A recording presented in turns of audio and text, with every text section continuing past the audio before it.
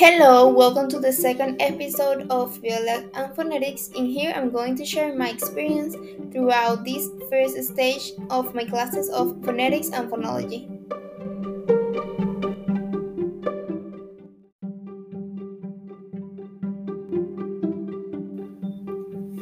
First, I have to say that the world of phonetics is amazing. As I learned, phonetics is the study of human sounds within speech that takes into account the physical aspects of production or the physical characteristics of the sounds. And it focuses in general terms on the sounds, regardless of the language. It also categorizes the sounds in order to have a universal concept, taking into consideration the production, manner of articulation, place, and more. For me, it was difficult learning and practicing all the sounds concerning the English language, especially the vowels. Well, for being honest, both the consonants and vowels sounds were very challenging.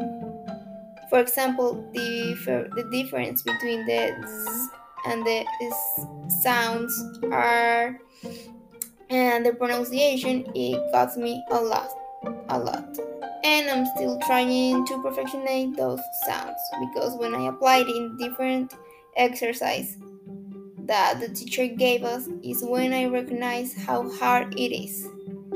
It goes the same for the vowels sounds. What cost me the most was trying to memorize the sounds and their phonetics symbol because at the beginning it all sounded the same for me. What really helped me was, of course, practicing, and at the end of every unit, we have to make an infographic summing up all the content with lots of examples. And for me, those infographic were my savior because every time I had a doubt or I forgot something, I acute to them. So also practicing every time of the day helped me a lot. You could have seen me every day doing or trying to do the voiced and voiceless sound with the vocal cords. The repeating words that gave me the same sound but differentiating the vibration in the vocal cords.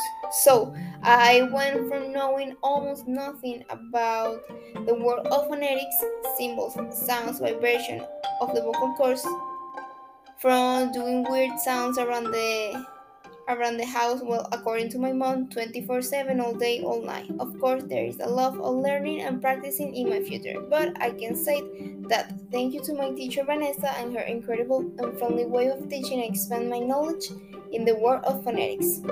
This was all for today. I hope you enjoyed the personal experience I have shared. Bye. See you soon in another episode of Fabiola and Phonetics.